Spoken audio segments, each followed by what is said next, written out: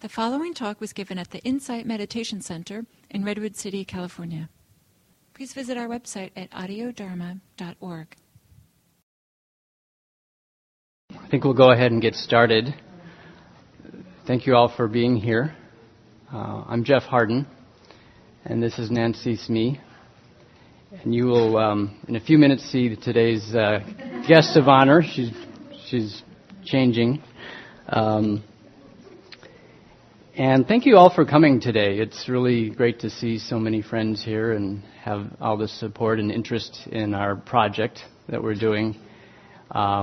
We have we'll go for about 2 hours, and this is very informal, so if there's any questions, we have a designated question and answer session, but if one of us says something that's a little unclear, please don't be shy. And I got probably about 10 emails of people who really wanted to be here but couldn't.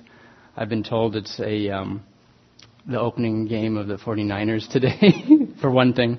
And so for those of you who are football fans, thank you for your dedication for coming here. But so there's a lot of people who want to be here today, and we're video recording it.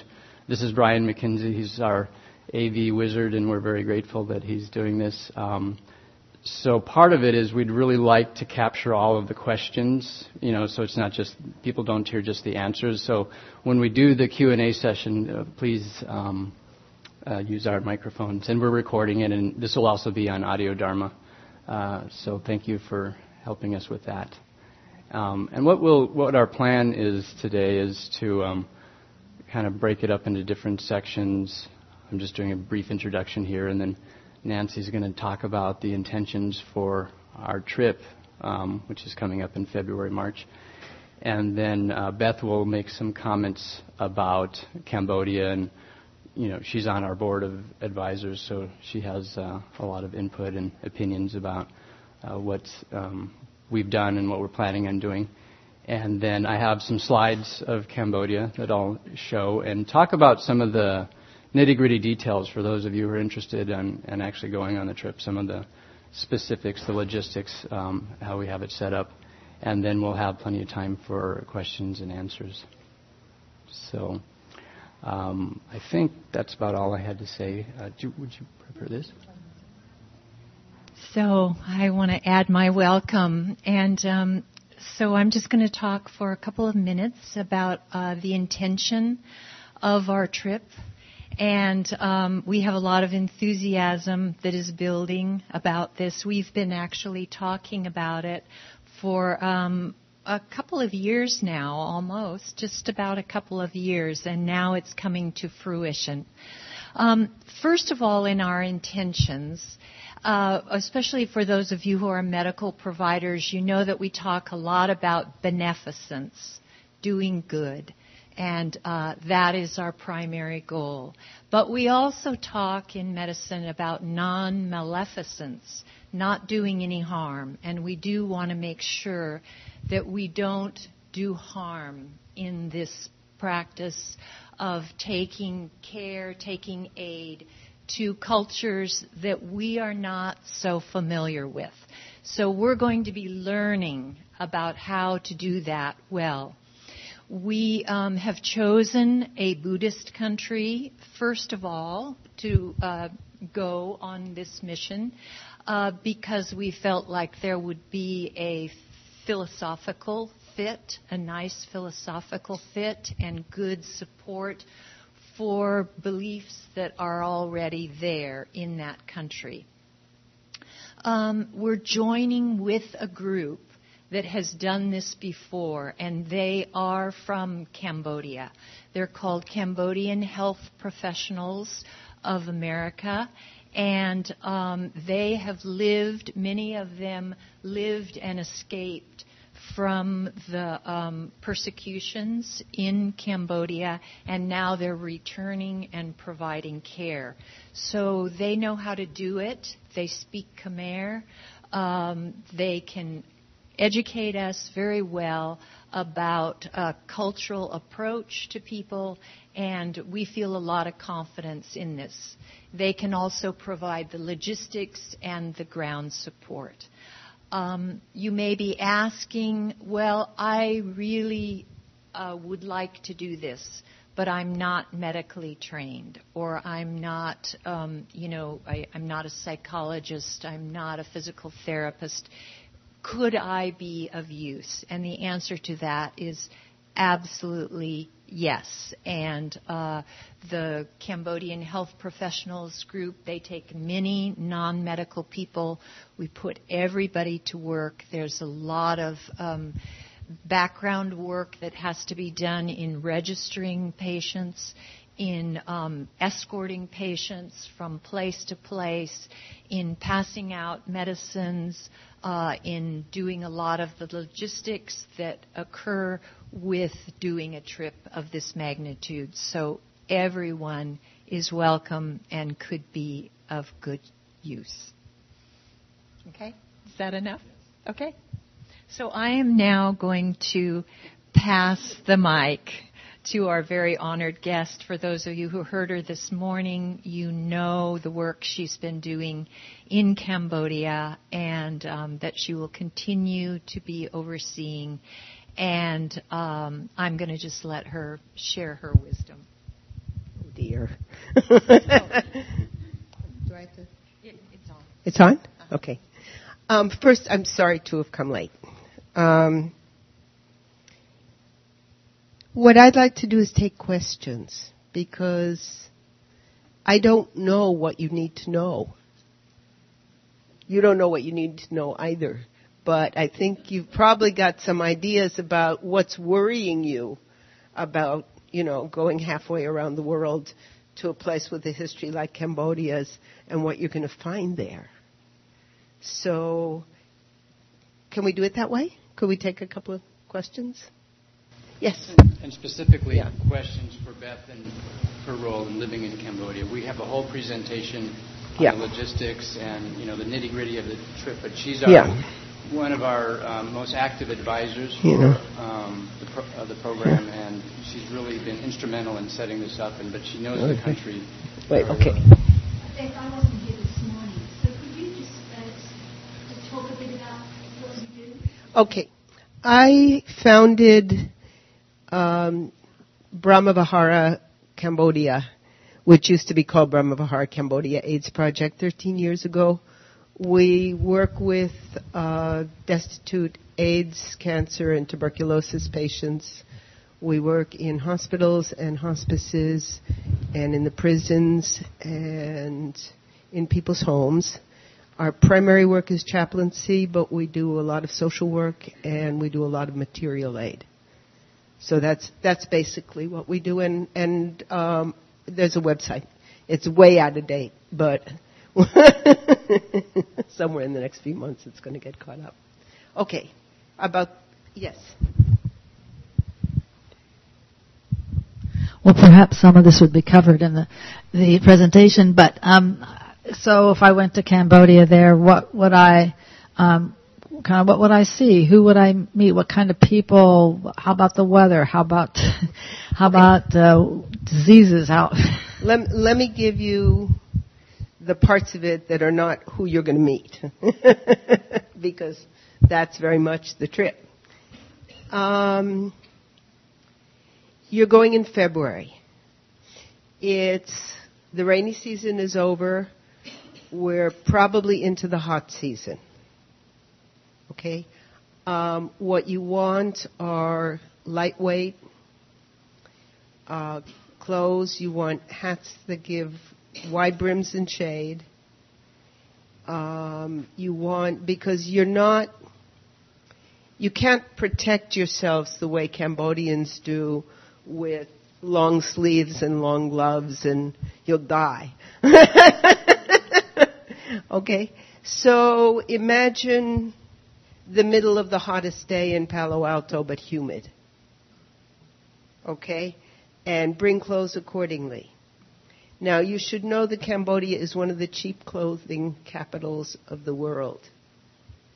And if you find you don't have appropriate clothes, I'll take you to the Russian market and I'll bargain you for $2.50 each, all the clothes you need. But You do want mosquito repellent. It's a lot cheaper there.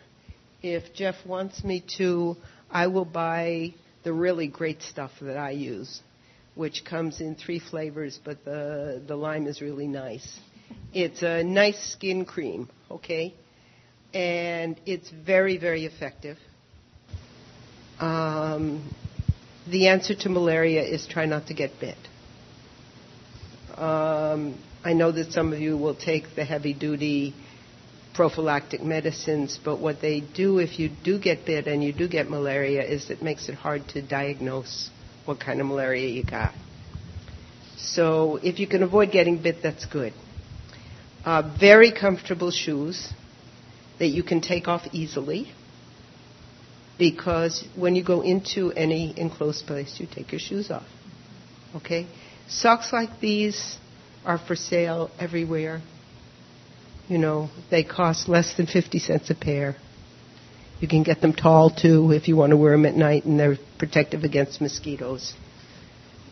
But basically, loose, comfortable.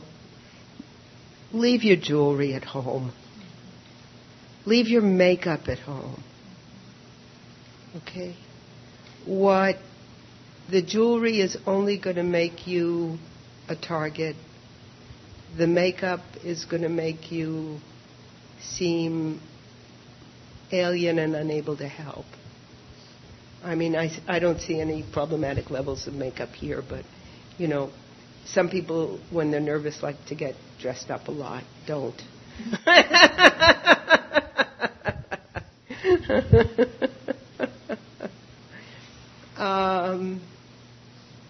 Does that help? Yes, thank you. Okay. Thank you. The streets are mostly paved, but I'm not sure about where you're going to be. I just wanted to add, on our website we have a 12-page document that I've prepared with all of the nitty-gritty details about what to pack, you know, what the conditions are, the daily schedules that we'll have, the itinerary, everything, you know, books to read, websites, all of that, and medications.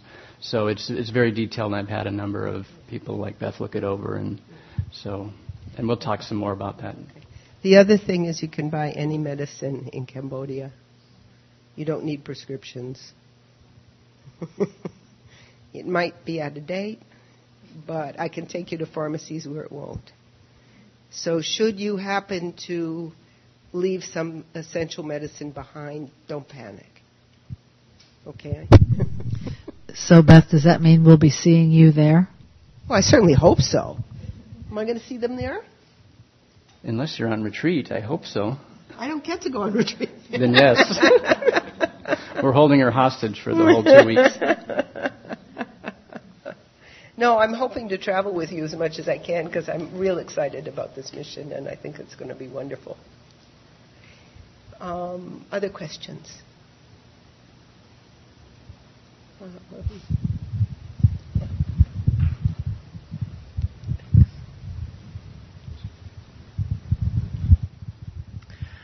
So I'm excited for this trip. However, I'm not used to traveling, and so I don't have a clue of what to expect, except for what I hear other people say. My daughter is terrified. She's saying that's a very dangerous place. And I'm thinking, well, if it's a Buddhist place, isn't that interesting that we have to be careful being targets and all of that? So... Okay. That's like saying it's a Christian country, it doesn't have wars. Thank you. It's not dangerous the way it was when I moved there in '96, for example. But we're going to be all together, like I'm going to be cocooned your with... safety is going to be taken care of. What you need to worry about is jet lag, if you've never traveled. Okay? Jet lag... You want to go off coffee 36 hours before you take a plane. You want to, if you have no reason, well, if you're completely vegan and all the rest of it, you want to take valerian on the long plane ride, so you get sleep. If not, diazepam works, Benadryl works. In other words, you want to knock yourself out as much as possible for the long plane ride. Okay? Because you're going to feel exhausted. Your body is going to need to adjust to the climate.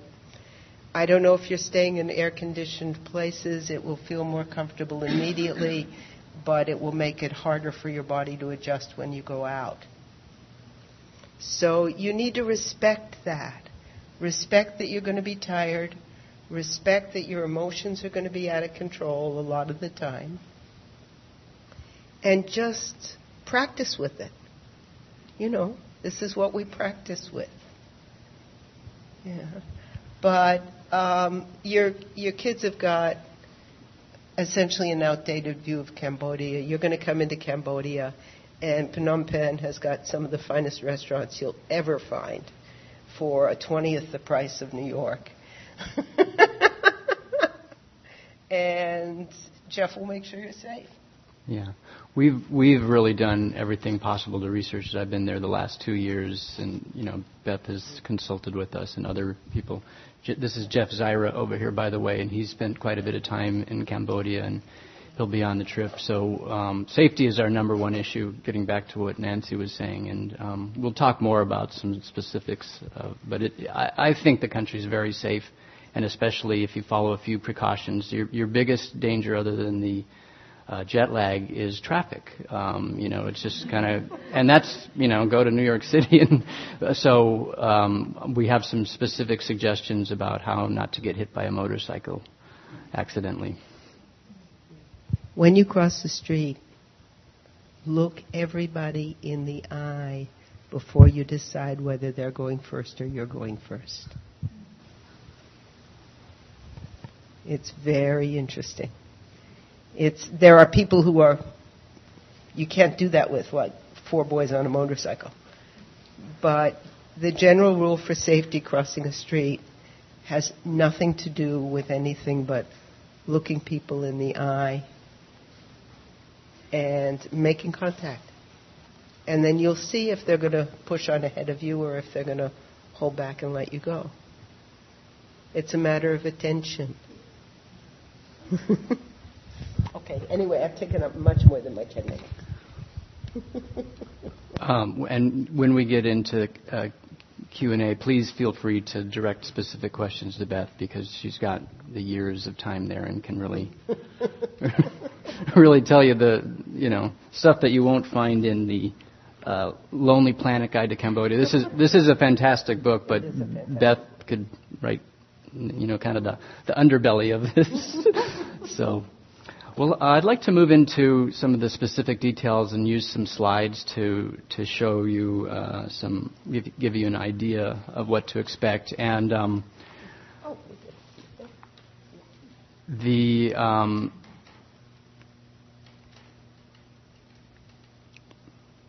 just kind of backing up for a moment, we've actually been working on this for a couple of years. We're a 501c3, and as Nancy said, we chose Cambodia actually mainly due to her, because she had such great connections. I mean, every time I go to Cambodia, like she said about going shopping, or if you need to know something or meet somebody, she's really helped us get this off the ground.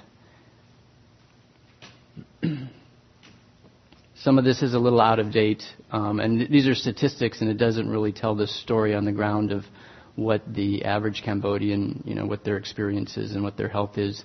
But it's a fascinating country historically, not only from a Buddhist perspective, but from, I guess, a sociologist's perspective or a historian's perspective. And it's had, probably, I'd say, at least 1,200 years of Buddhism there, and we'll be visiting Angkor Wat, which I have a picture of later, which is, I guess it's an enormous set of temples that were built by the Angkor Society out anywhere from 1,000 years to 600-700 years ago, and the main one, called Angkor Wat, is the world's largest religious building, I guess is what it's called. It's the size that it encompasses. I'd recommend, if you don't know about the history of the Khmer Rouge and what happened there, I'd recommend reading about it. And in that document, there's some history book suggestions and some other suggestions of to read up on that. The genocide that happened there. It's pretty amazing. Of course, there's movies out there like The Killing Fields that bring it home. I won't go into the politics now, but you may feel free to. And just to get a sense for those of you who maybe don't know where Cambodia is, this is Southeast Asia here. Thailand, Cambodia's here. Here's Vietnam, Laos, Burma, and China. And we'll be flying in and out of Phnom Penh, which is right here. It's the capital. As Beth said, it's amazing. Just in the between the time 2 years I've been there, just the development that's going on. There's a lot of countries that are building basically the tourist industry and whatever other industries they can make a profit from. But it's a beautiful city still, and there's really amazing sights to see, great restaurants. We'll be visiting a Calmette Hospital, one of the main hospitals there for people interested in the medical stuff. We'll also be going to the National Palace and the National Museum. So we'll be doing some sightseeing there, and it's a nice. There's also a genocide museum which you have an option of going to if you want to see that. I've been to it. It's pretty intense experience. Oh, and then so we'll be flying into Phnom Penh and then getting acclimatized for a few days, and then driving to Takeo, which is a small town where there's a hospital where the medical people will be working at, medical and the ones who want to do non-medical work with the medical group. Our hope is at this point, and it looks like it's going to be possible, to have a splinter group of people who want to work at an orphanage, the Wadopot Orphanage. It's a beautiful run, and I don't have time to go into the history of it, but it's a place that accepts international volunteers, and I've been in communication with them about sending a team of us over at that same time to work there and stay. You'll stay there. They have dormitories. I have a few slides of it, and that's just about 10 minutes away by tuk-tuk. A tuk-tuk is a little motorcycle with a wagon on it, and that's the recommended form of transportation. I don't recommend motorcycle taxi, although Beth lives by them. But it's just I want you all safe, so that's my recommendations. I second that where you're concerned. Absolutely second that where you're concerned.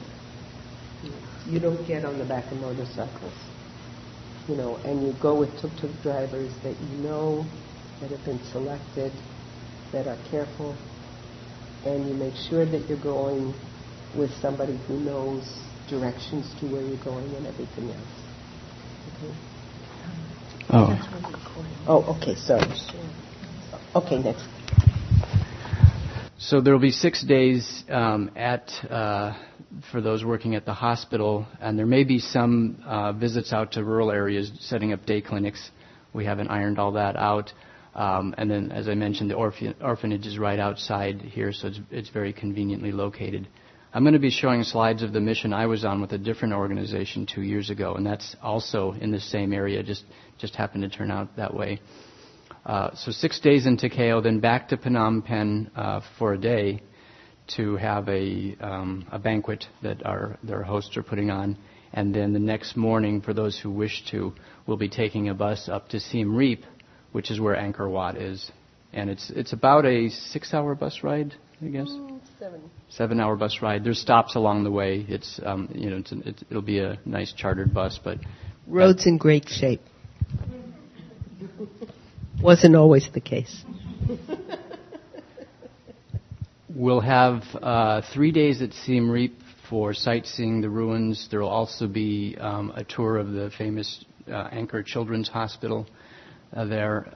Also, we'll be visiting this is basically this lake here is a floodplain for the Mekong River that comes down here, so it expands twice its size in the rainy season, but people live on the lake, and there's these floating villages. We'll be touring that as well. Take a bus ride back after that to Phnom Penh. We'll have a day, and our hope is, and it'll depend on what flights we arrange, is to have a half-day meditation retreat. There should be time for shopping, but really our intentions with this program is to not just go and do good work and have a nice time sightseeing and eat some good food, but to actually do it meditatively. We'll have some teachings on mindfulness and compassion. And the intention at this point is to have the half-day retreat. And we have a beautiful facility where Beth has her Sunday Sangha. Oh, okay. I was going to actually offer our place. Oh. But, Stav's place now has gorgeous blue and white cushions. Oh, okay. So It's, yeah. Anyway, depending on the size of the group and the day of the week. We've got a couple of options, and if they fail, I'm sure Yosua will let us use Watlanka. Oh, yes, yeah. Well, and that was the other thing. Thank you. We will be going to meditate with him at the beginning of the trip. Good. So this is a friend of Beth's. I don't know if you want to talk about him, but he's a lifelong monk, I guess, since a boy. He was ordained at 8. He comes from Prey Veng province. He was in France and Australia during the Khmer Rouges while he's still alive. He was a very, very close friend of Samdak Maha Ghosananda, for those of you who know who Maha was, and a founder of the Cambodian Peace Walk. And he does a lot of work in his home province of Prey Veng and in Svai Ring next to it on things like school sanitation. He supports a hospital in Prey Veng and brings doctors in for 2-week stints twice a year for free medical care. He's very unassuming. He's in his early 60s.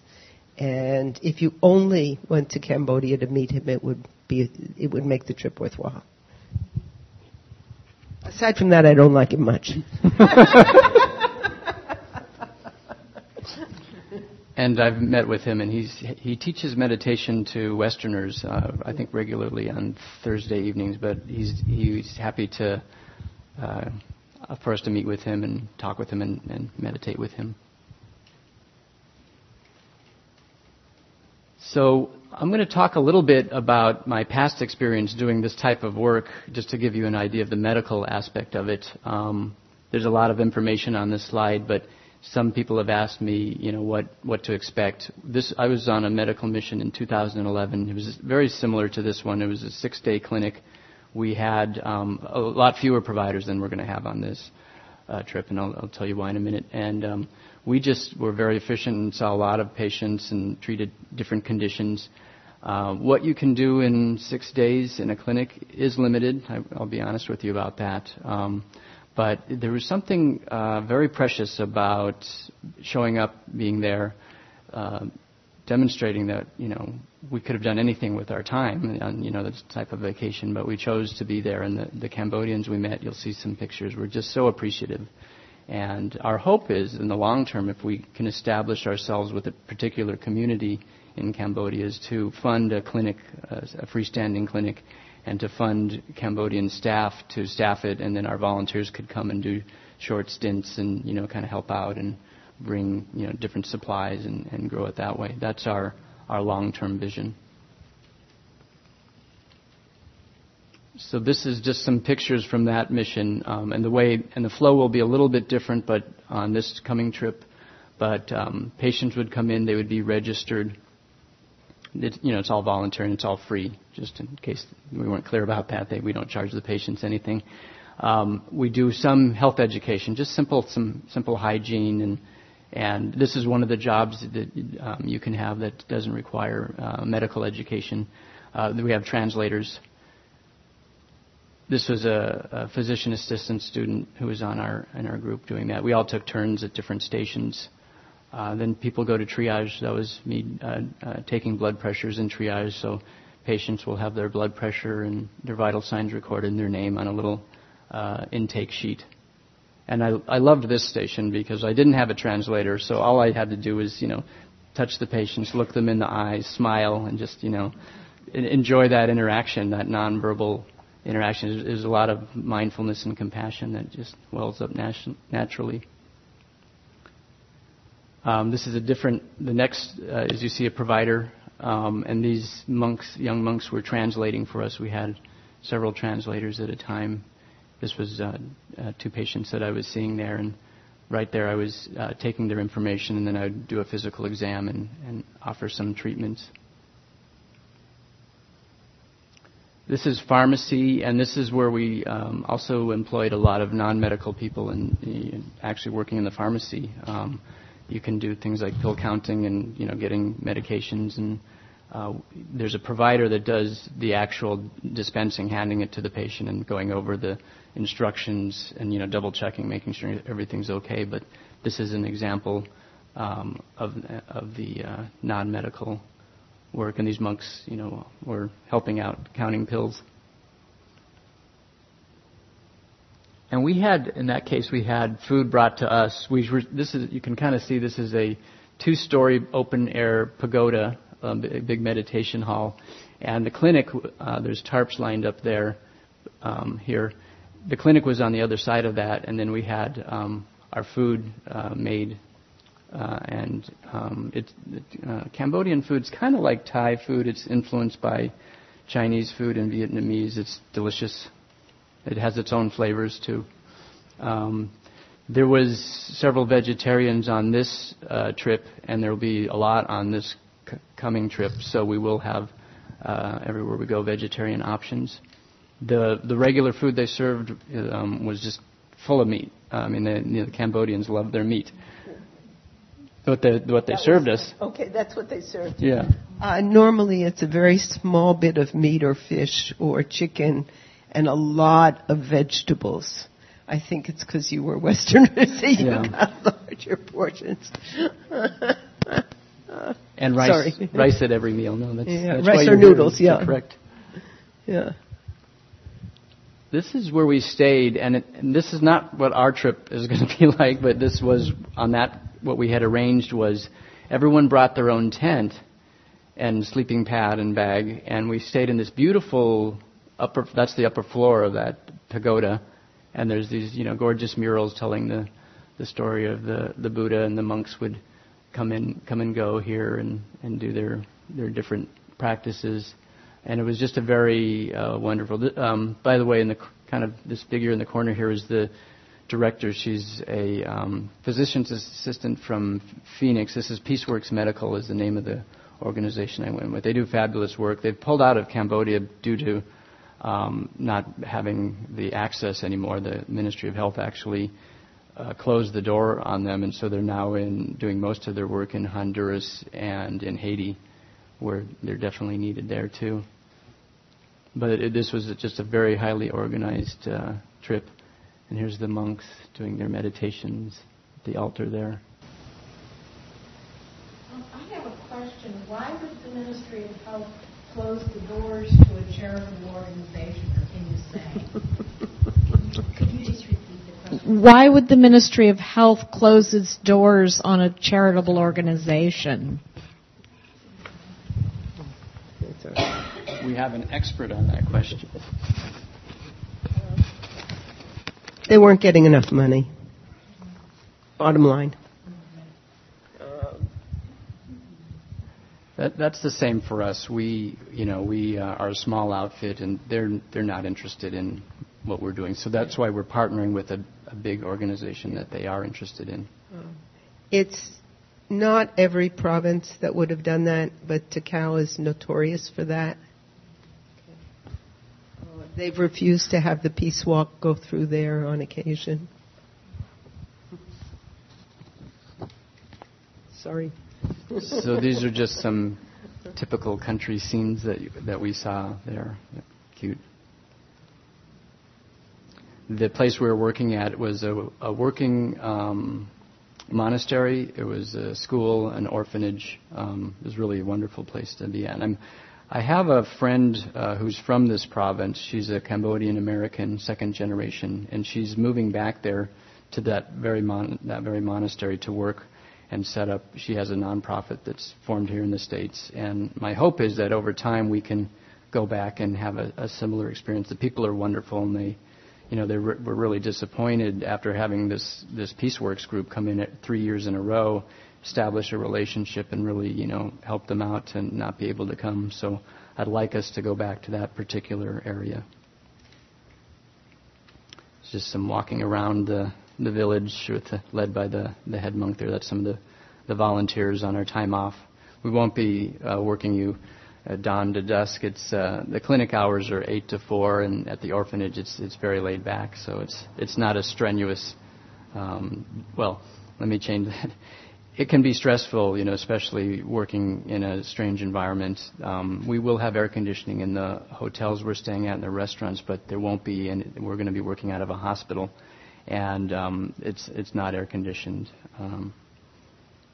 So it can be a little bit of an adjustment, but we're going to encourage people who come to, drink plenty of fluids, take time out to take care of yourself if you're not feeling well, and please let us know. We're all in this together, so we'll definitely, it's not a sweat factory or a labor camp. You've got doctors around.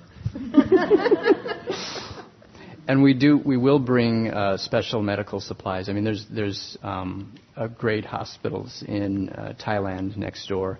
If there's any serious problems, we'll medevac you or over to there. But for minor stuff, we'll have quite a bit of supplies, and as Beth said, you can get anything over there,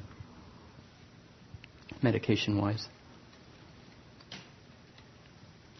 Might be a little bit drier when we go there. It was this was from January, very lush. This is a rice field, and there's just the range of, I guess that everywhere you go, there's this little girl lived in that that shack there in the background, and in that same village there were people living in fairly nice houses that had generators and they had some electricity and TVs. But a lot of people live still on, just a few dollars a day or less. The Cambodian people are just so warm and welcoming, and it just, when I went to the Genocide Museum, I was just in awe at, how could these people, us people, who are so warm and loving, do such horrific, violence to each other. It just baffles the mind. That's Angkor Wat.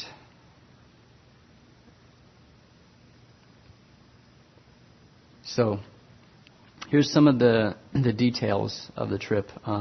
We don't know who all is going to be joining us. 10 people have told me they're very committed to going, but we'll see. The application deadline is November 15th. We are partnering, as I mentioned, with the Cambodian Health Professional Association of America. This is their third year doing medical work. Their leadership are all people who have survived the Khmer Rouge. They're refugees. They came to this country, went to school and became doctors and nurses and pharmacists and different, health professionals. And they've been in a nonprofit for about over 10 years and are finally starting to go back to their country. They're very well organized. They're very well connected. The director of I'll call them CHAPA, that's what they call themselves, just to abbreviate, went to high school with the Minister of Health, so doors open for them. And their team, they have a separate website, and I encourage those who want to go. We have a link to it on our website to look at their material, and they have some beautiful videos of the work they've done. But it's very similar to the mission I just showed you, where they, this year they're going to do surgical, dental, and medical. Last year they had 80 volunteers, which included some people from overseas, some people from Cambodia, and then a lot of, they're located in Long Beach. This is the largest Cambodian American refugee community in this country, is in Long Beach, California, in Los Angeles. And that's where they're located. They're very excited about having us join them. Most of them are Buddhist. they're not all Cambodians. A lot of the volunteers who went are, people like us who are interested. And so if you look at the pictures of their volunteers, you'll see, just kind of a lot of diversity on who went in terms of age and ethnicity and, religious backgrounds.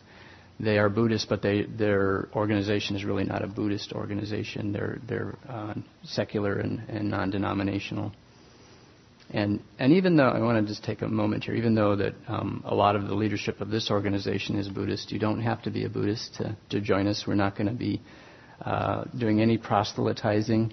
We will offer mindfulness instructions. Those are optional. We hope you take advantage of them. We'll be doing some sitting together and have this half-day retreat and meet with Venerable Yosfut.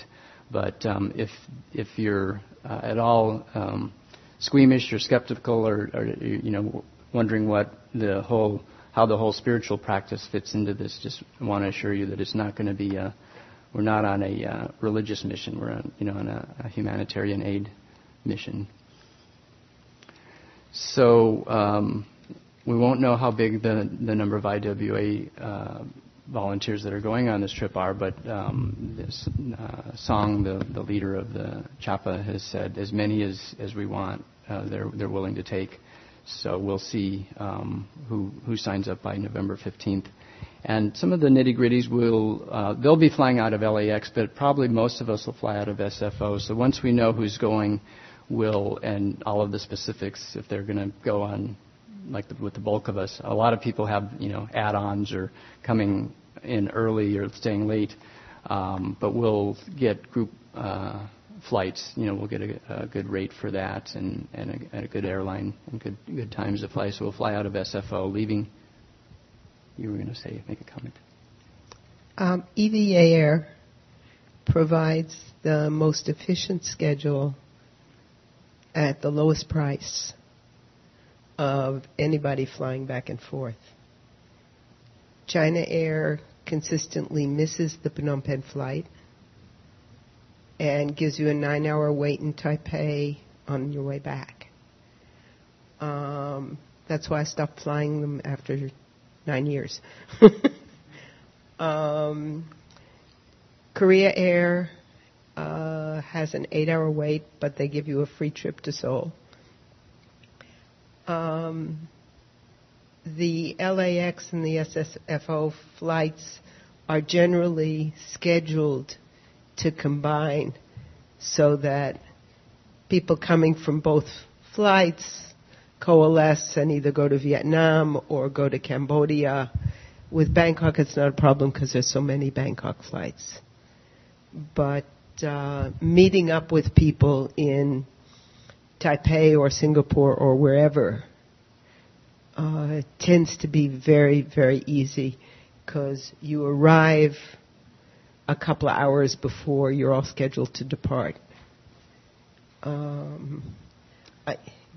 Just between Beth and Jeff and I, we've had a lot of experience doing this flight, so we'll make sure you have a good, the optimal flight at the best price.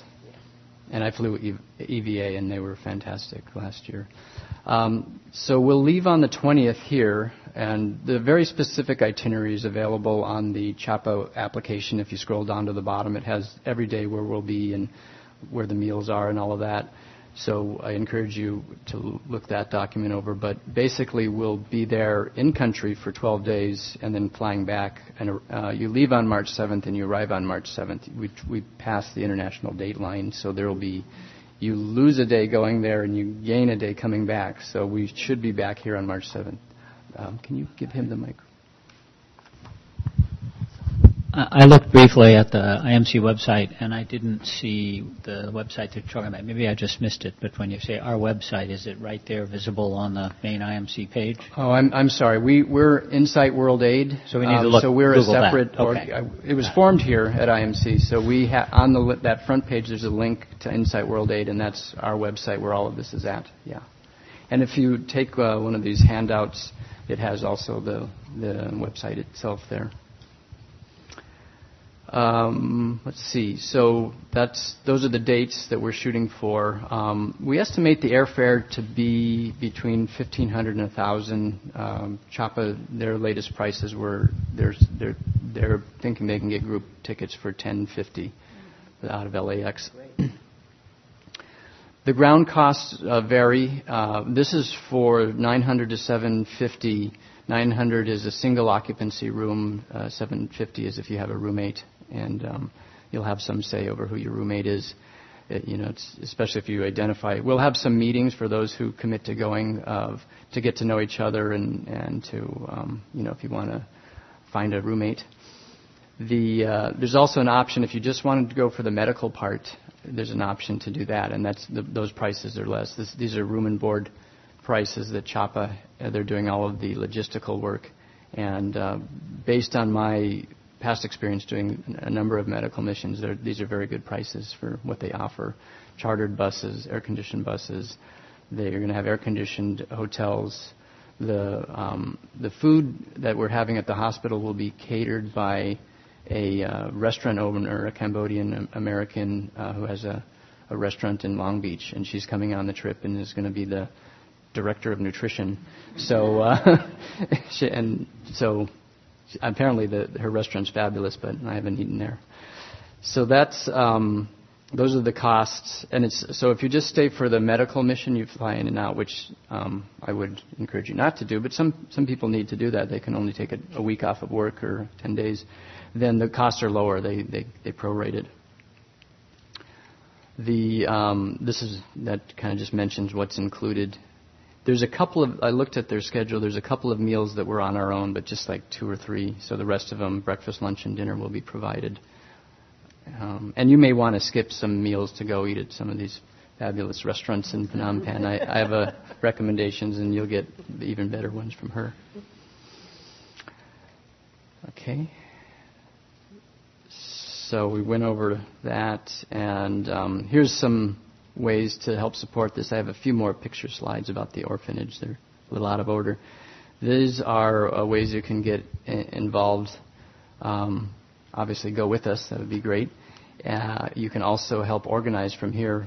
For example, Brian can't go on our trip, but he's done a lot of wonderful work for our organization to help us make this become a reality.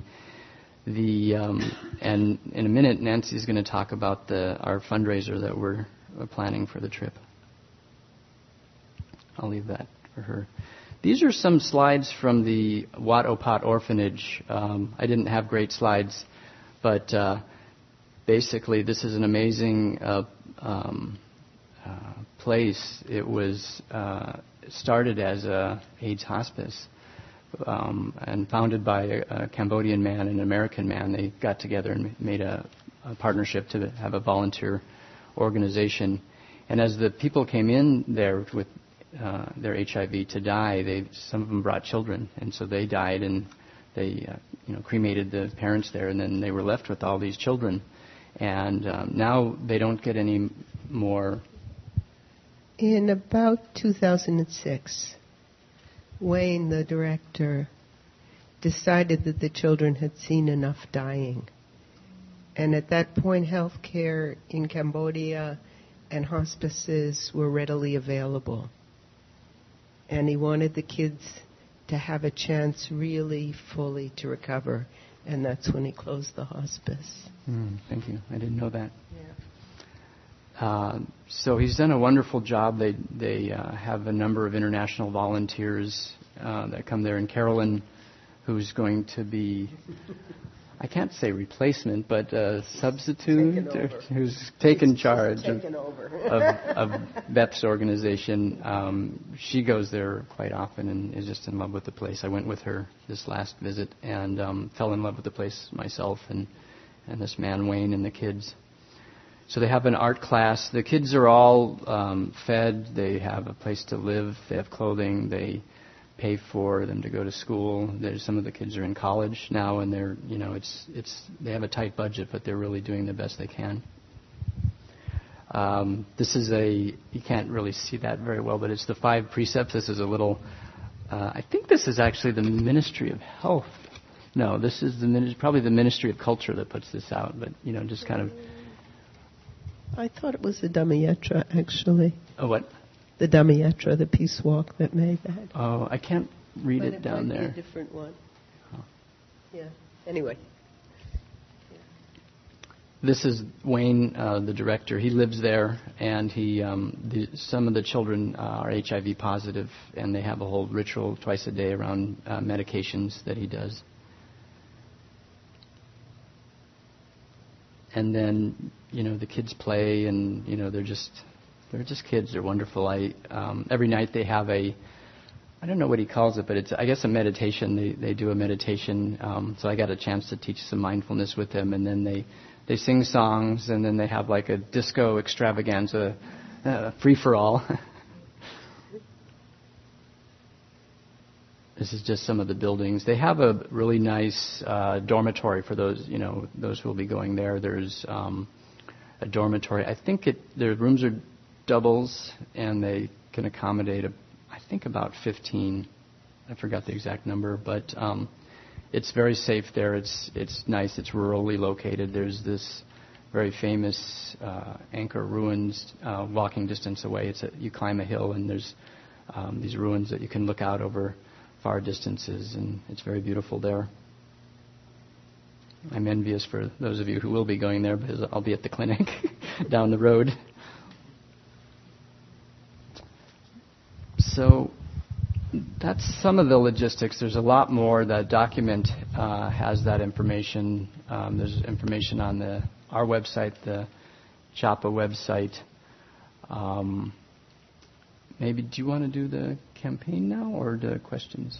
Sure, but I'd love to see maybe just a show of hands of people who think they would or are considering going or are feeling, oh, great, wow, look at that. Fabulous, fabulous, fabulous. Thank you so much. Okay, so now I get to be a cheerleader. And before you leave, I hope you will grab one of these little two-sided postcards out at our information table. This is our Friends of the Trip campaign. And even if you can't go on the trip, you have a wonderful opportunity to be firsthand involved with the trip. Gary Kasaya, one of our board members, will be our official blogger.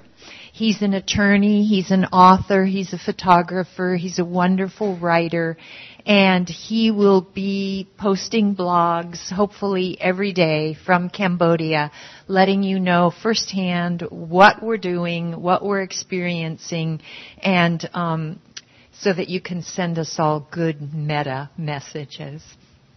But aside from that, we also have real needs in terms of financial support. Everyone going on the trip will pay their own way. What we're fundraising for is not for our support on the trip, but in order to be able to take medicine. And we feel strongly that we would like to have something that, if there are leftovers, we're not just leaving money there, but we're leaving something that will be used.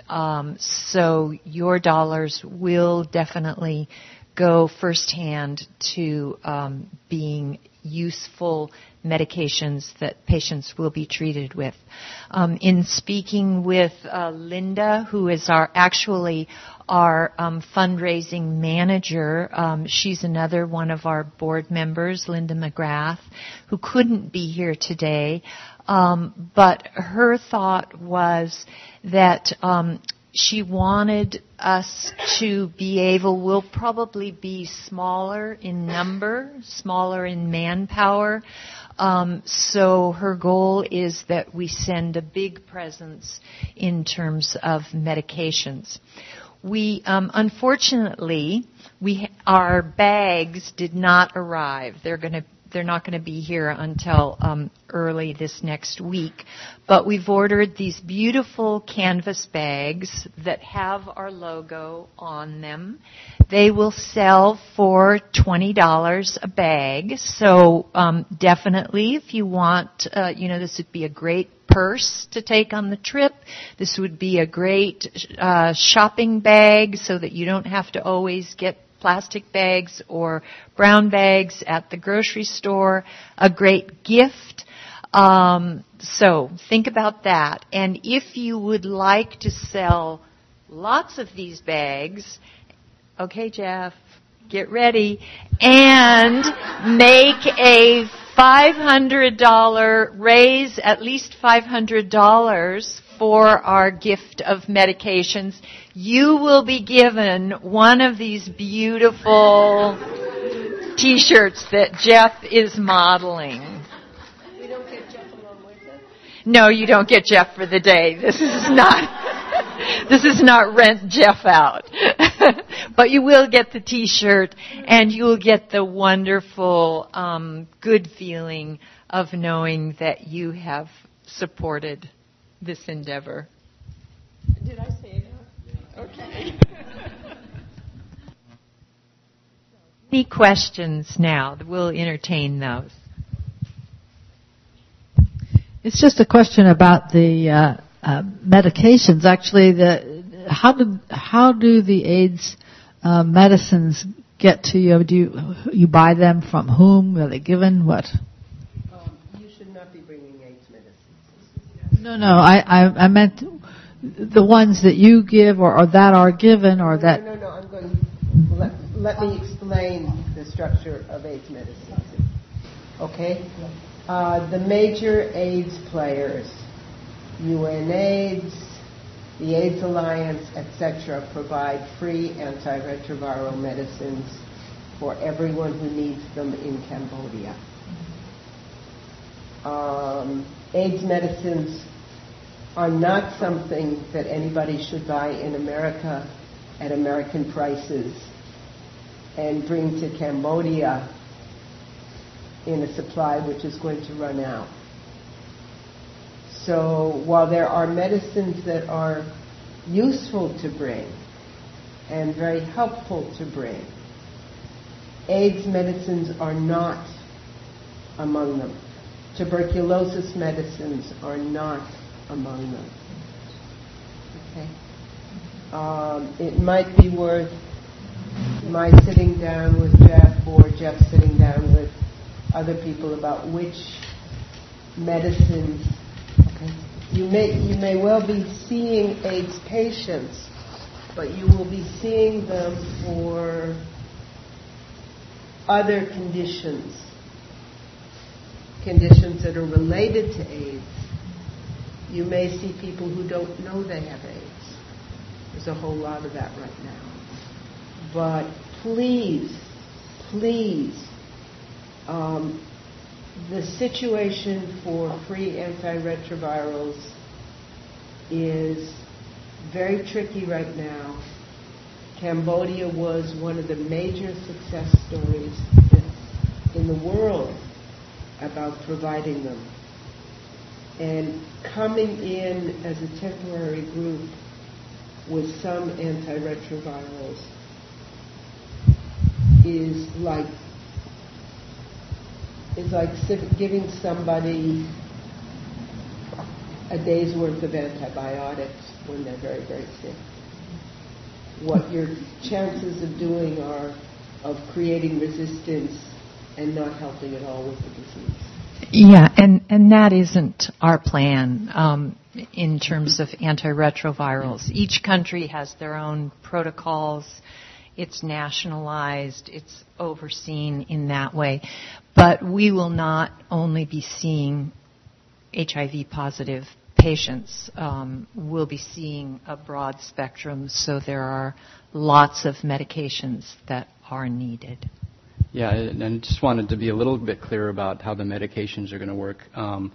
The organization we're going with, CHAPA, has other organizations that donate. They also do fundraising So they're buying all of their medications here in the States or having them donated. They're all, U.S. quality medications. They have expiration dates that are at least 6 months out. This is all WHO requirements, and we've investigated this organization, CHAPAS, and we feel that they're fiscally responsible, that, we feel that they're a good partner for us, that we can trust them. And the tax forms are on the up and up. Everything I can tell, they don't have any paid staff. It's all volunteer, just like we are. They have very low administrative costs. So the money that we raise on the fundraising, we will give to this organization to buy medications, and we'll know exactly where the money goes. We'll have accountancy of that. Also, we have here Dr. Rob Negrin, who's a professor at Stanford, and he's helping us. CHAPAS has asked us to provide some medications. We have a list of medications, so he's going to help get some medications. I'm working on getting some medications that we could then donate to the cause. But we have a list, if you're interested, in exactly what the formulary will be and what we're planning on bringing. But we won't be buying any medications over there, or they haven't in the past, anyways.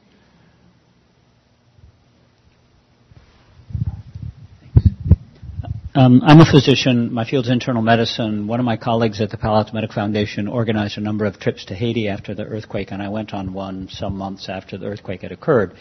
And what it was small teams that went to the tent cities and set up mobile clinics. And while I think we did some good, the frustration was that so much of what those folks needed was better places to live, clean water, and what you could do with a weak source of medicine, practicing as an internist as opposed to a plastic surgeon who's repairing cleft lips or that sort of thing, was really felt a little bit like a drop in the bucket. So my question is, this does sound like a wonderful thing to do, but how would this be different from that experience in terms of, are we doing something that is got some that sustains itself as opposed to dropping in and jumping back out? Okay. I'd like to tackle that a little bit.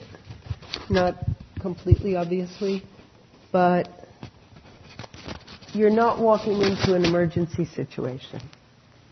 The tent cities in Haiti were the response to a catastrophe. Okay? What you're walking into is ongoing.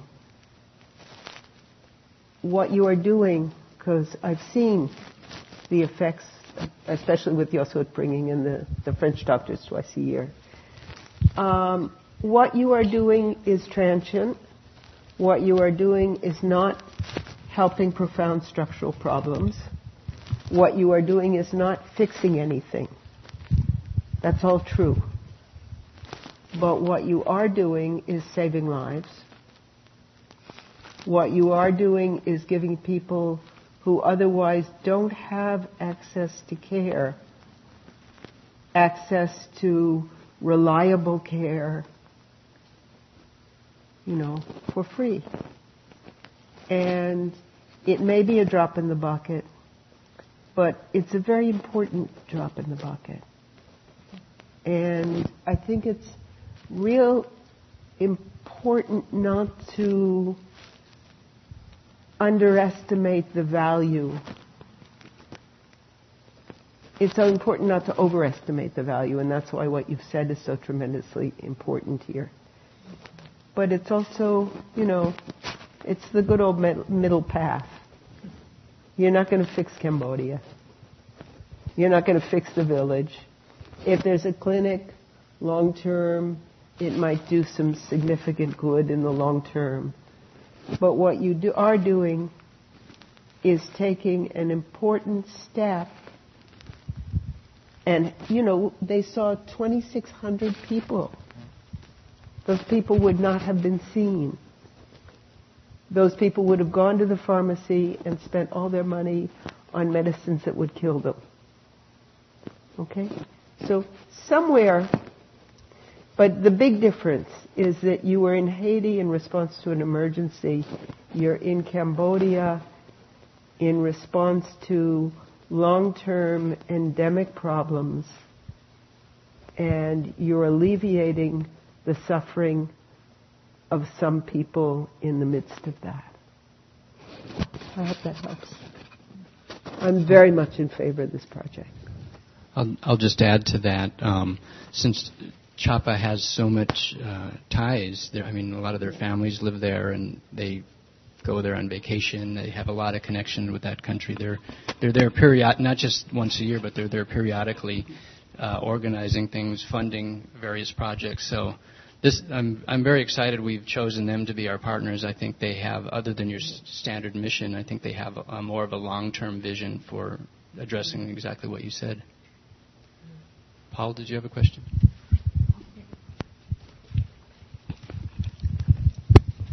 I guess my name's Paul. I have a couple questions. One, and I think this might have come up at a prior meeting, is there going to be any provision for real basic eye care, like glasses? I would imagine in some of these rural areas that could be a need. And is there any talk of like taking an optometrist along or a cache of glasses to hand out to people who need them? And the second is just about mental health, the counseling. Is there going to be any continuity available, like a handoff that's going to be made, or is there any resources for that in the places that we're going? Thank you. I'm going to answer the first question and then defer the second question to Beth. We would love to have an optometrist or an ophthalmologist or even an optical technician come with us, and my guess is there probably will be one or two, including whether it's our group or the whole Chapa enterprise. You may have not seen this, but in the back on the counter there, we have a box where we, for now over a year, have been collecting eyeglasses, both old prescription lenses and sunglasses, and unopened toothbrushes. And on these trips, we'll try and distribute these. But in order to distribute the glasses, you need to have, as you pointed out, an expert who can help out. First of all, they're just any old glass in a box, so they have to be typed. And I don't know how that process works, but figure out what the prescription is, and then match that with the appropriate person who needs it. But eye problems are just rampant in developing nations. A lot of people work labor outdoors, and so the damage from ultraviolet, a lot of people have cataracts, they have all sorts of conditions, so even just an old pair of sunglasses, are greatly appreciated. So that's the eye question. There also is an eye hospital. Oh, sorry. There also is an eye hospital down there. It's one of the few.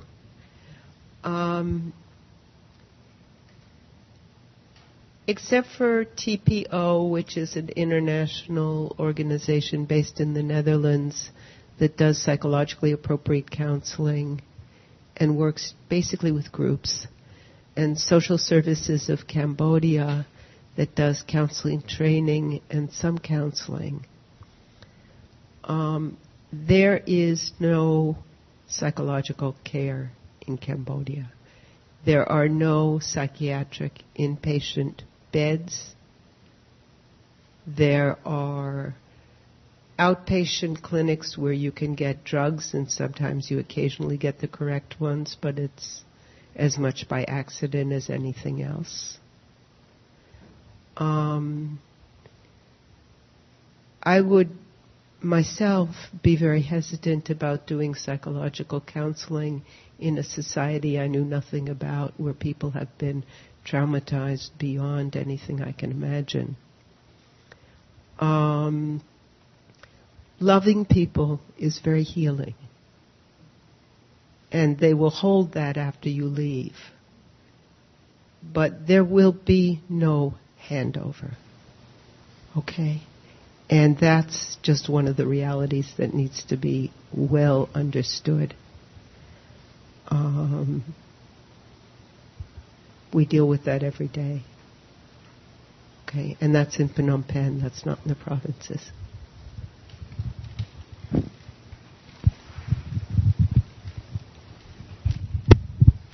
Can you just walk us through a typical, there's probably no typical, but you have a patient and they have hypertension or migraines or pneumonia.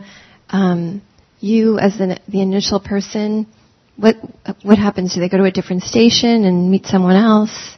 How exactly does that work out? Well, it's similar to the flow that I showed here. What CHAPA has planned and what they've told me is, you get registered. The patients come in, they get registered. Then they get, and part of the registration is starting the encounter form, very similar to what happens in this country, with their name and some information. They probably will check identifications just because patients like to come through several times. That's what I've noticed on these trips is they get a month's supply of antihypertensive medications, which isn't really doing the job, but they come through 3 times and they get 3 months, or maybe they sell them or who knows what happens there. But anyways, we had a patient education piece. I think that's going to be at the end, but they would, in groups, they would get some hygiene information. Then they'd have their vital signs taken at another station, and then it's recorded on their sheet. And then they see a provider, either a physician, a physician's assistant, nurse practitioner.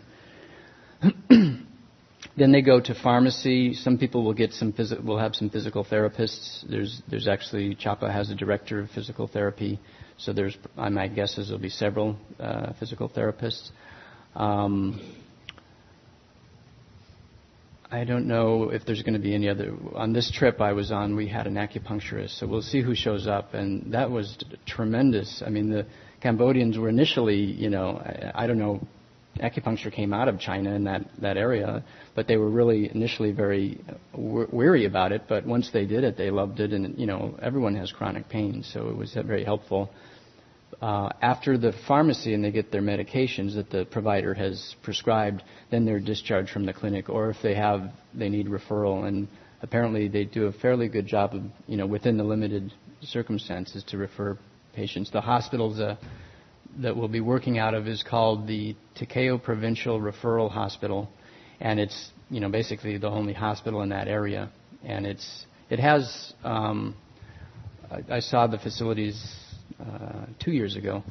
It has like an obstetrics ward and surgery and different wards, but it just lacks in supplies. But it is a fully functioning hospital with patients, inpatients and outpatients, and physicians, nurses, pharmacists, the whole staff. I have 2 parts to my question. I live in Oakland, but I go back to Australia every year, so I'll be going back in November, and I'm really interested in this trip, but I'm aware I'll miss out on some of the getting together groups to get to know each other, and whether that's a problem, because I will be flying from Australia to Cambodia. And maybe I could tee up with a buddy or something, and we could email so I can stay in the loop. So that's my first question. The second question is, I'm really keen to work at the orphanage, but I'm wondering, would I be better of use in the medical area? I don't have any medical background, but would I make the choice, or would I I'm happy to be available, whatever's of use. Okay, thank you.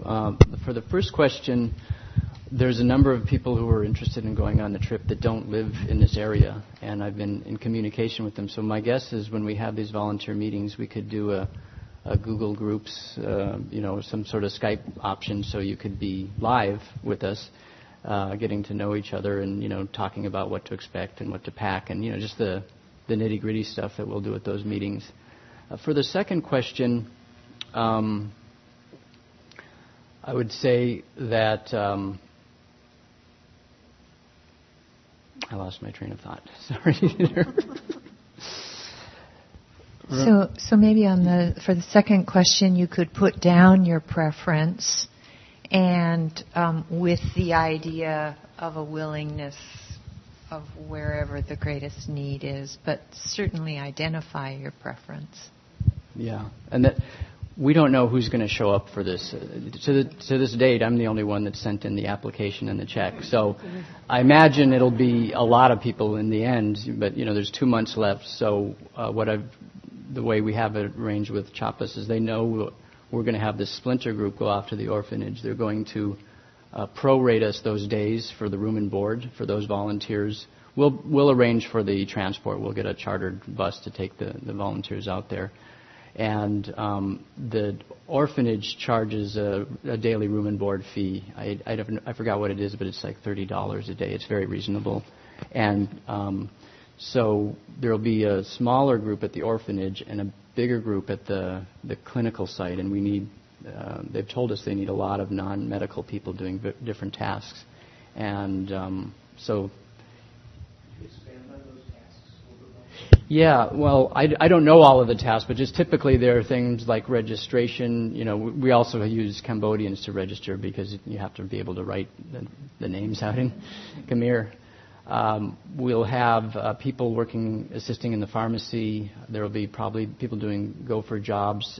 Maybe there will be some cleanup jobs or minor construction jobs. Those are typically, there's always plenty of work to be done.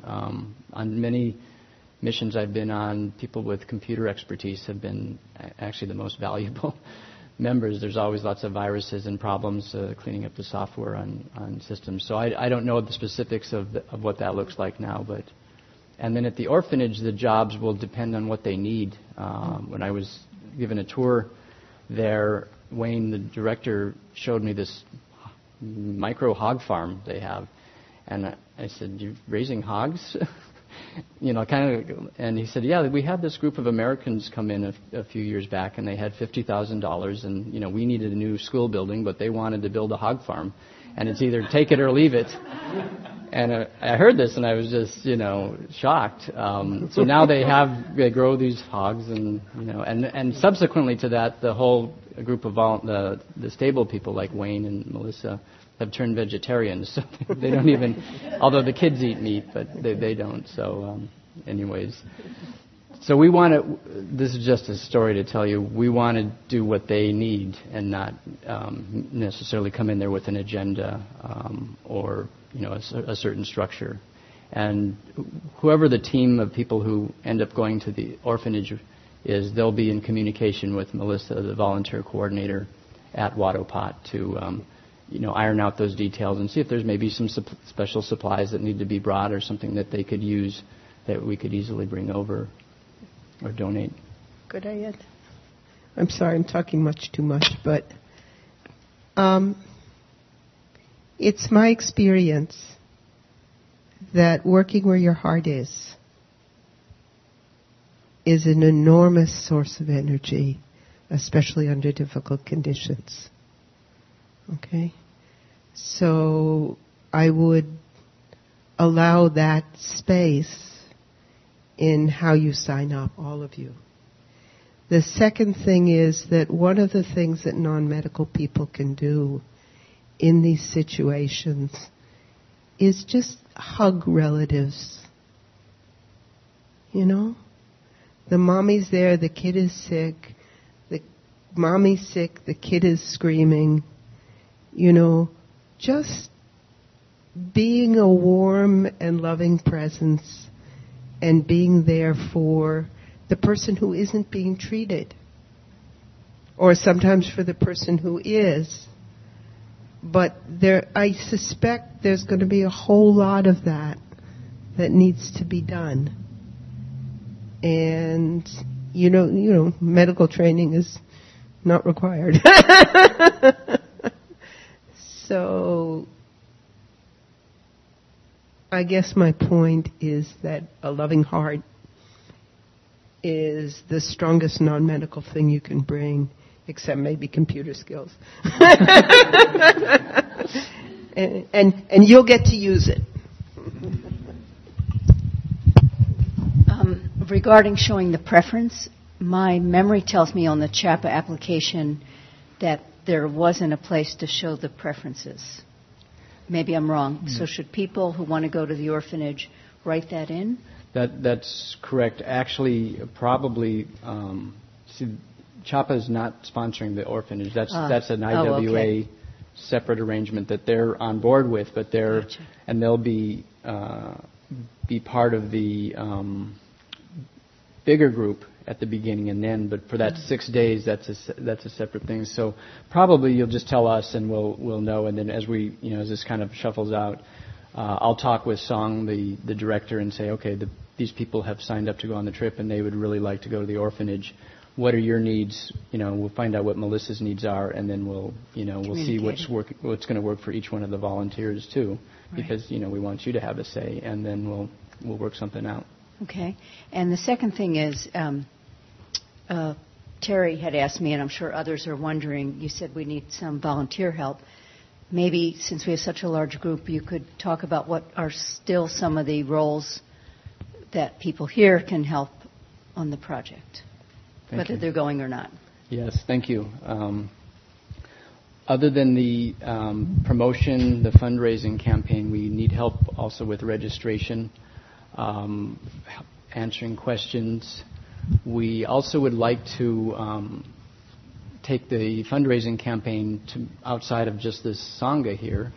And so we've had some thoughts about mailing our beautiful flyers out to some of the other Sanghas locally and spreading the word with that.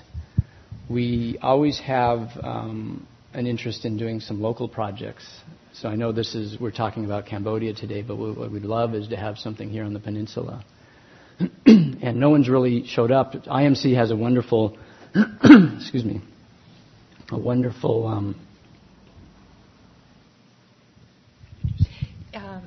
IMC has a group here that meets together, an engaged Buddhism group, and they're doing things like reading to children at schools. We have done a day of for Project Homeless Connect here in the Bay Area, where many services, not just medical services, are provided, a one-day intensive where people come. But we're looking at other opportunities as well where people locally can be involved. So certainly that's an area where volunteers can plug in and are needed on an ongoing basis. Other things we need, as I mentioned earlier, medications and supplies. So if any of you have connections with hospitals or pharmacies, sometimes they have programs where they donate medications. And if that's the case, if you have any connections or interest in pursuing that, just one sec, that would be greatly appreciated. We'd love to have people looking up for grants. I mean, we're a nonprofit organization with a lot of expertise in healthcare providing and various other fields, and we probably qualify for certain grants. So if you are a grant writer, if you have experience in that, oh my goodness, do we want to talk to you? Because Jeff and I sort of both hate that job. You had a question? Yes. Can you use medications that were delivered to in-home hospice patients that have never been opened? Probably if they're not expired and they're still in a bubble package, but if they're in a bottle that's not like shrink wrap sealed, so probably not those.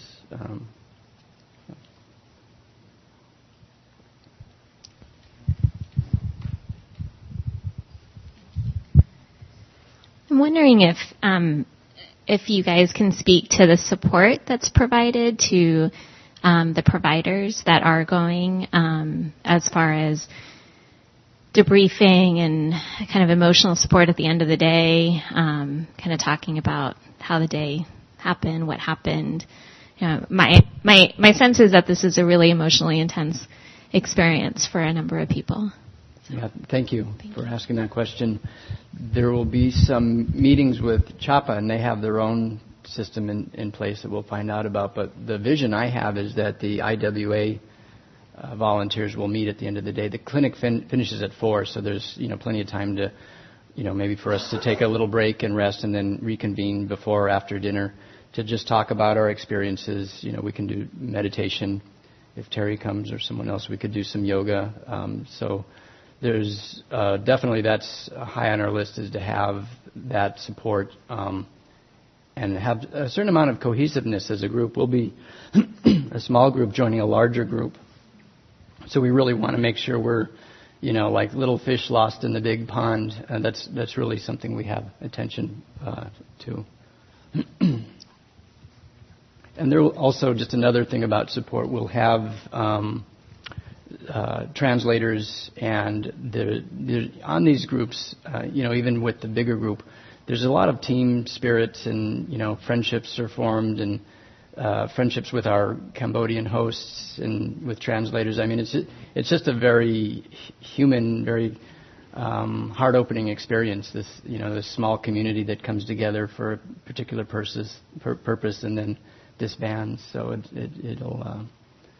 there'll be the support.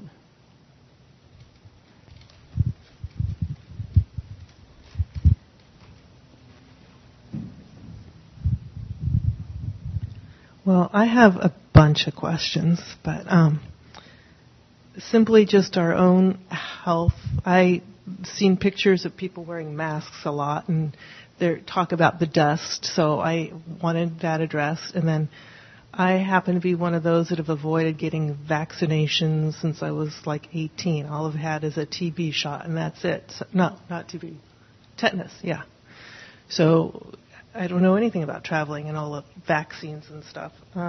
Also, as an occupational therapist, I'm wondering, would I be hooked up with other physical therapists, or would there be splinting materials for people who have arthritis, or would I just kind of float and kind of see, maybe I'm hammering some pieces of wood together, I don't know. So when would our roles be identified? If I was hooked up with other materials, making splints, that kind of thing, what about license and liability, or making things that people don't like? Or Okay. I'll try and take those, and please, Beth and Nancy, speak in. So the first one, the mask. I wear a mask in trans-Pacific flight, and I find that kind of, I don't get colds anymore on these flights. And also it kind of self-humidifies the air, so I don't get as dried out, and that, it's a little bit cumbersome.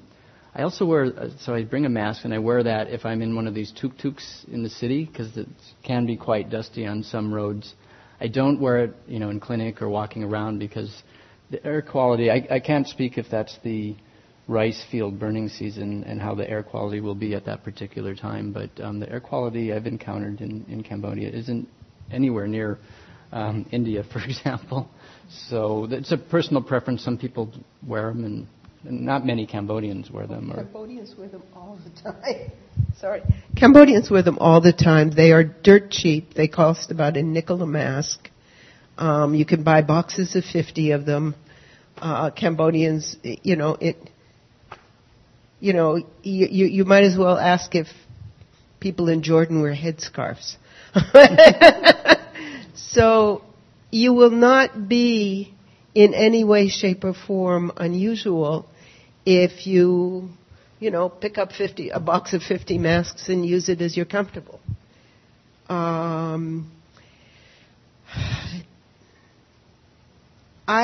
What I don't like about it is that if you're a foreigner already and you don't speak Khmer, then it cuts off the number of clues people have to who you are.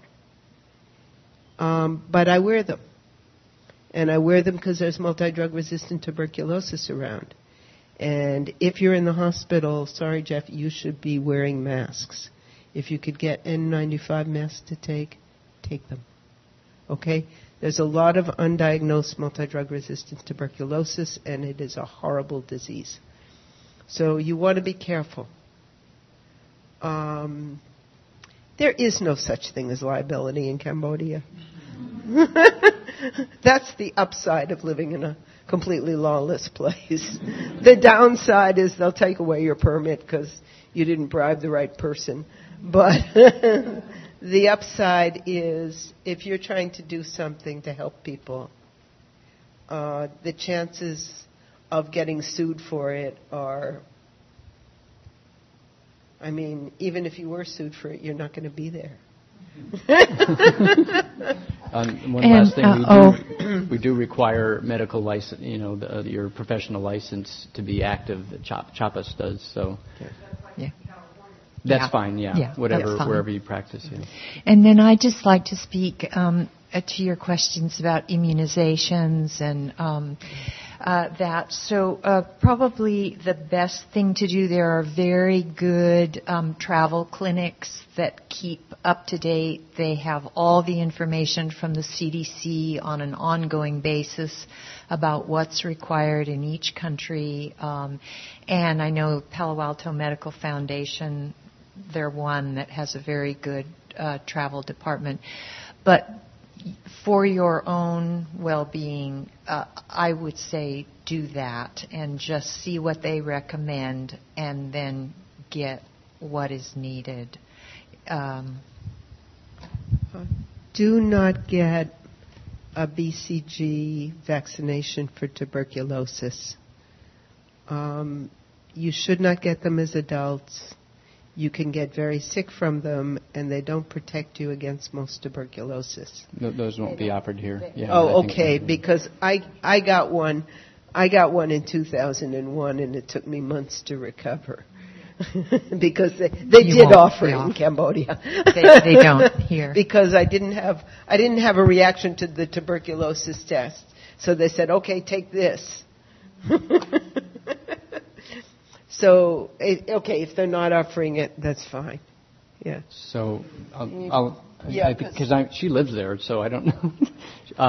When I've gone in the past, I've been on anti-malarial pills, although malaria risk is very low. It's bad if you get it. I do have, and it's not required, meningitis and rabies. We won't be around a lot of wild dogs, so that's not as much. Usually what's required, you can look on the CDC website. Usually what's required is a typhoid vaccine, which can be an oral. Hep B and A are typically recommended, especially all medical care workers usually have Hep B. And you should always be up to date on your tetanus, diphtheria, and pertussis.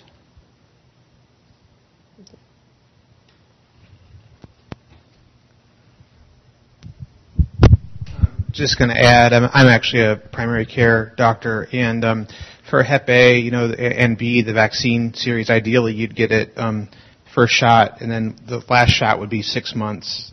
So now would be a good time to start. For older adults over the age of 50, there's about a 3% mortality with hepatitis A, which is foodborne. So I think that's a really important one to get. And we often think of that as kind of a benign but nasty illness, but actually, again, 3% mortality over the age of 50, so I would really recommend that. So Hep A, if we got it 15 years It ago, should be good, yeah, if you've completed the series. I just have a question about communication to the U.S. from there, or if family members need to get in touch with you, or what's the status of communicating from there to the U.S.?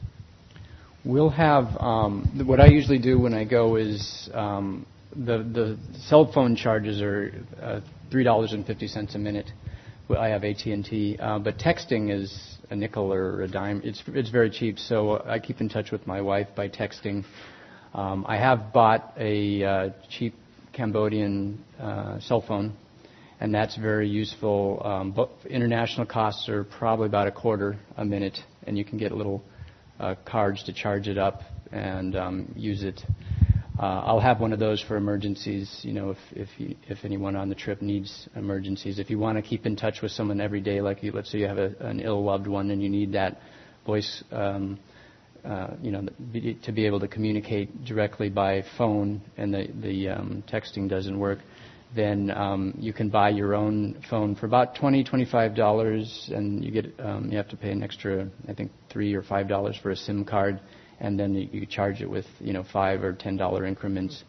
There will be Wi-Fi in a lot of the hotels we're staying at. So in this document that I mentioned on our website, I recommend that if people aren't attached to their iPads or their tablets, something really lightweight, and they want to be able to do email and web surf and all that stuff to bring that. I mean, fairly safe. You may lose it. There's no guarantees. I brought mine, and it was on my backpack on my person all the times, and I never lost it. You don't want to flash it out on the streets of Phnom Penh, but that's a good way to communicate as well. Email.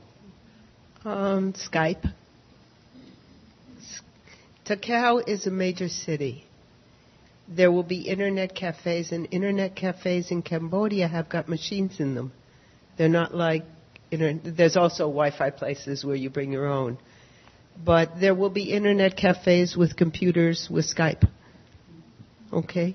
And they will charge you about 2.5 cents a minute to telephone the U.S.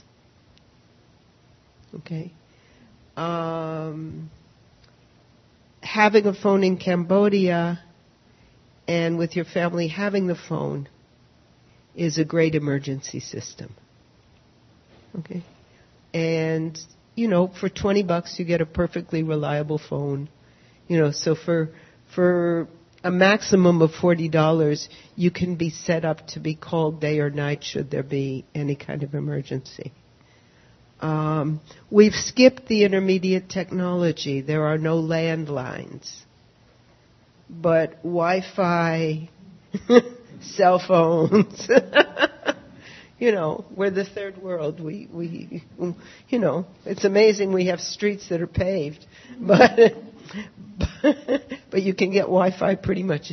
Any hotel you're going to be in is probably going to have Wi-Fi. And they will probably have computers to use it on. But I think Jeff's suggestion of a cheap cell phone, that way your family can call you at any moment. Yeah.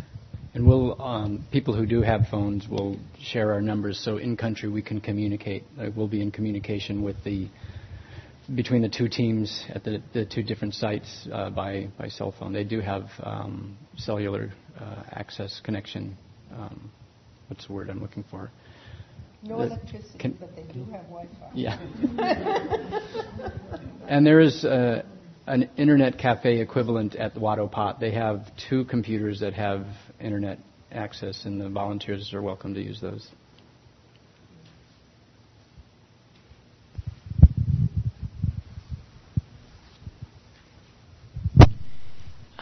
If you were exposed to the TB, like your test was positive, is that a problem over there, but you never contracted it?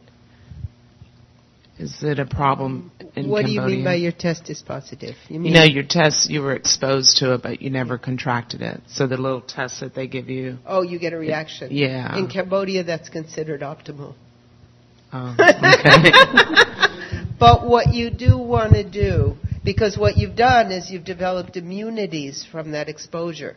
That's why it's considered optimal. That's why they gave me BCG when I didn't have that reaction. You do want to be very careful with masks and be very careful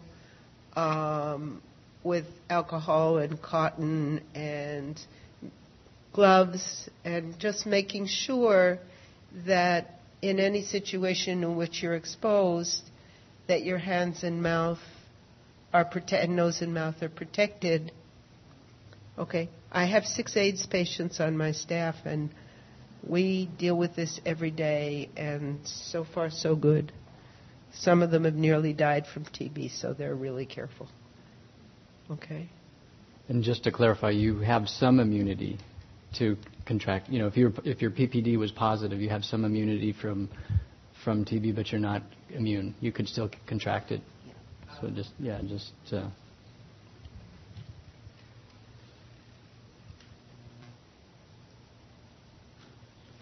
a lot of good questions. Yes. Oh yes, and they want them. So yeah, there's again in the document it gives some very specific recommendations about money.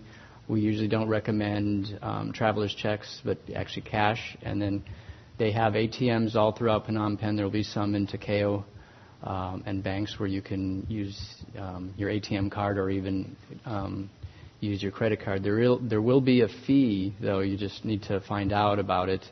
Oftentimes there's a fee on both ends, both with the bank or I think for credit cards there's just the usual transaction fee and then an international fee, which can be a few dollars. They made those illegal after they started doing I don't know. I thought I got some last year. I got a refund. Oh. Yeah. Well, just check with your bank because there's fees. I bring several $100s in 20s and you keep it secure, and then having some smaller change or even the Cambodian money, the real, having some loose change in that for giving tips or donations or buying a little bottle of water or something. But U.S. dollars work most places. But your bills should be kind of pristine. If they're kind of torn or written on or folded up, sometimes those won't be accepted. Well, actually, in Cambodia, they used to be optimal. I've never seen such filthy dollars as I saw when I got to Cambodia. I was watching one of these older presentations on the website, or I read somewhere something about people taking bucket baths. So is that, I don't know what that is. Okay. Or are we going to be in real hotels? Or yeah, there shouldn't be no bucket baths. At the slides I showed you, we had bucket baths there, and actually somewhere on the third day, someone had this, I guess REI sells these portable showers that have a little pump that goes into a well and then a little stock that comes out, and we shared that until the battery died. But there were bucket baths there. There will be showers. Probably will be heated water. Not 100%. Well, these are nice hotels we're staying. Wow, I'm going to come visit you. You're going to join us. We're going to have it bring you along. Smuggle you. No, we're going to put you to work, actually. At the end of the day, you can have a shower. Okay, if I'm good. I'll just make my little plug for bottled water, not drinking out of taps, and making sure that the bottled water is actually sealed. I think you say this in the handout. And then also a few of those little pocket bottles of hand sanitizer. That's always a good thing. Sometimes in developing countries, soap and water and paper towels are not so readily available. The water thing is very complicated. CHAPA is going to be providing bottled water when we're with them. So unless you go sightseeing on your own, they will always have water available for us, and they are using the best quality, the company that has the best quality water. So that should be fine. However, when we use those bottles, they don't have recology in Cambodia, so I always have a lot of guilt over creating 20 bottles of water. Now we do definitely need to hydrate, so there probably in the hotels will be bigger bottles that should be secure. But at times I've used tap water that I've used a SteriPen. I don't know if you know. Okay. There are people who run around making their living collecting those bottles. Those bottles are an ecological catastrophe. You can buy them in every tiny village now, but they do get recycled. So don't mix them with your other garbage. When you throw them out separately, and somebody with a cart is going to come along and be very, very happy. The level of ecological catastrophe can't be solved at the personal with those. And the water pot water is safe. If Wayne says to drink it, okay? I don't use those little bottles at all. I use big bottles, and they're reusable. But, you can bring some kind of thermos and fill it in the hotel, but I wouldn't recommend tap water, even in the fanciest hotel in Phnom Penh. That's okay. Okay. I survived doing it, but we want you to be safe, and we want you to be comfortable, and we want you to be well hydrated. So we'll make sure there's a system in place that you get plenty of access to water and drink a lot. I was reading something about the travel insurance on your documentation. Can you speak of that and what it's for? We're recommending that everyone get travel insurance just in case, not so much if the trip's canceled or you have a last-minute cancellation to get reimbursed. That's a feature of most policies, but it's really the evacuation insurance. If something happens to you, we're going to do our best to get you to Bangkok or back to the States. It's unlikely that something will happen, but just to have that, the expense of emergency medical evacuation can be $10,000 to $50,000. So it's worth having a policy. There's a couple of links on that document I was mentioning, 2 different companies, one I've used and one that's recommended by the Lonely Planet. That it's a simple policy. It's fairly cheap, but we're recommending that you do that. And you probably don't even bother with that when you travel. But I'm not a model for what you're doing. No. Okay. If there's a chance that you might need to be evacuated to Bangkok or to Singapore, you really do want to have that covered. Sorry, that insurance will pay for itself really, really well in one evacuation. I mean, I guess the cost you're talking about would be back to the States. That's so beyond my ken. I can't imagine it. Most of our health insurances don't work over there. So if you do end up getting treated over there, that would also be covered on most insurance policies up to a certain cap. So it's worth doing. I've traveled pretty much yearly for the last 6-7 years, and every time I've purchased travel insurance and never have used it, but it's good to have it there. That's why you stayed well. Also, medical costs in Bangkok are about 1/50 of what they cost here for the same quality of treatment. So you can sort of factor that into where you want to get evacuated to. More comments before we close, and if there's any more questions, we'll be around for a while. So if you're interested in this, I encourage you to go to the website. From the homepage, there's a Cambodia project link, and then on that has all the information. It has several documents. It has the trip details document that I wrote and then ran it by CHAPA, and they said, oh, this is fantastic, this is exactly right, and they made some corrections, and those are there, and some of our other friends have made corrections.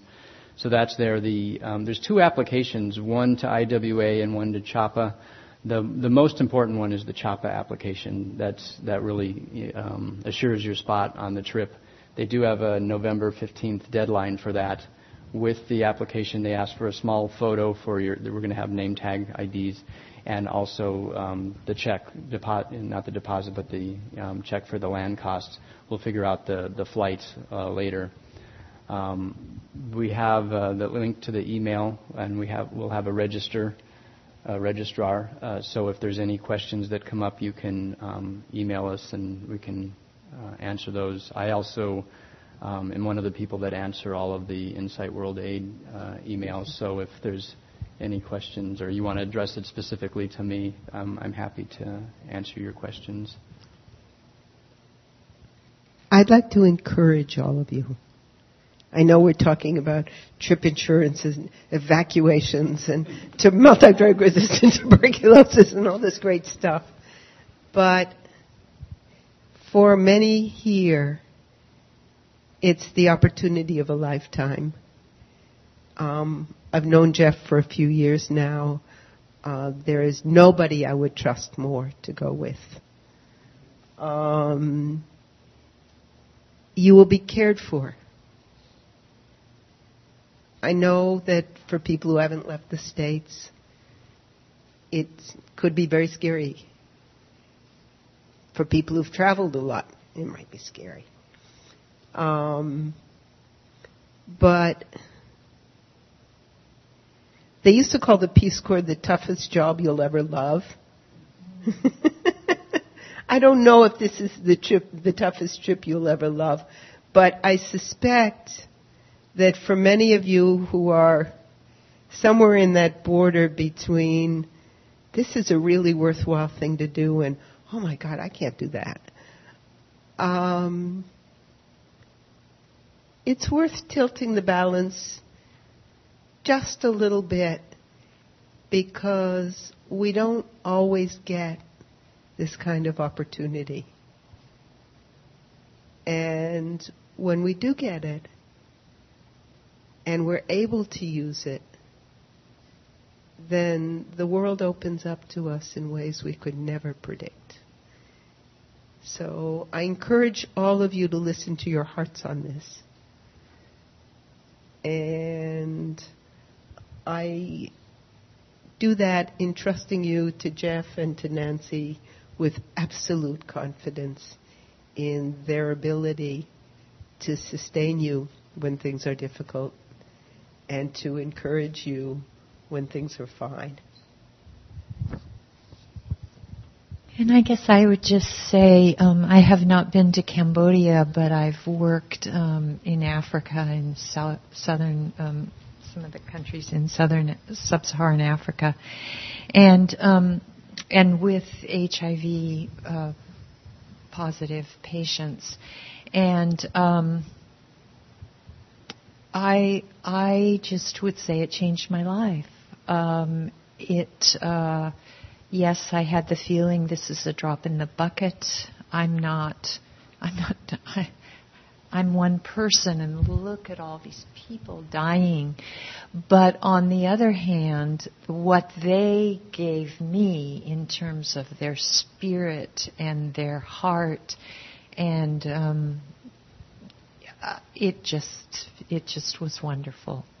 So please do consider it thoughtfully, mindfully, carefully, lovingly, and even if you can't go, please give us your heart and support our campaign as we go. Yeah, either financially or by volunteering your time. Anything?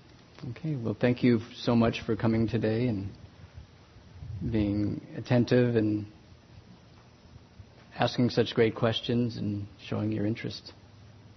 And hopefully we'll see you soon and see her in February.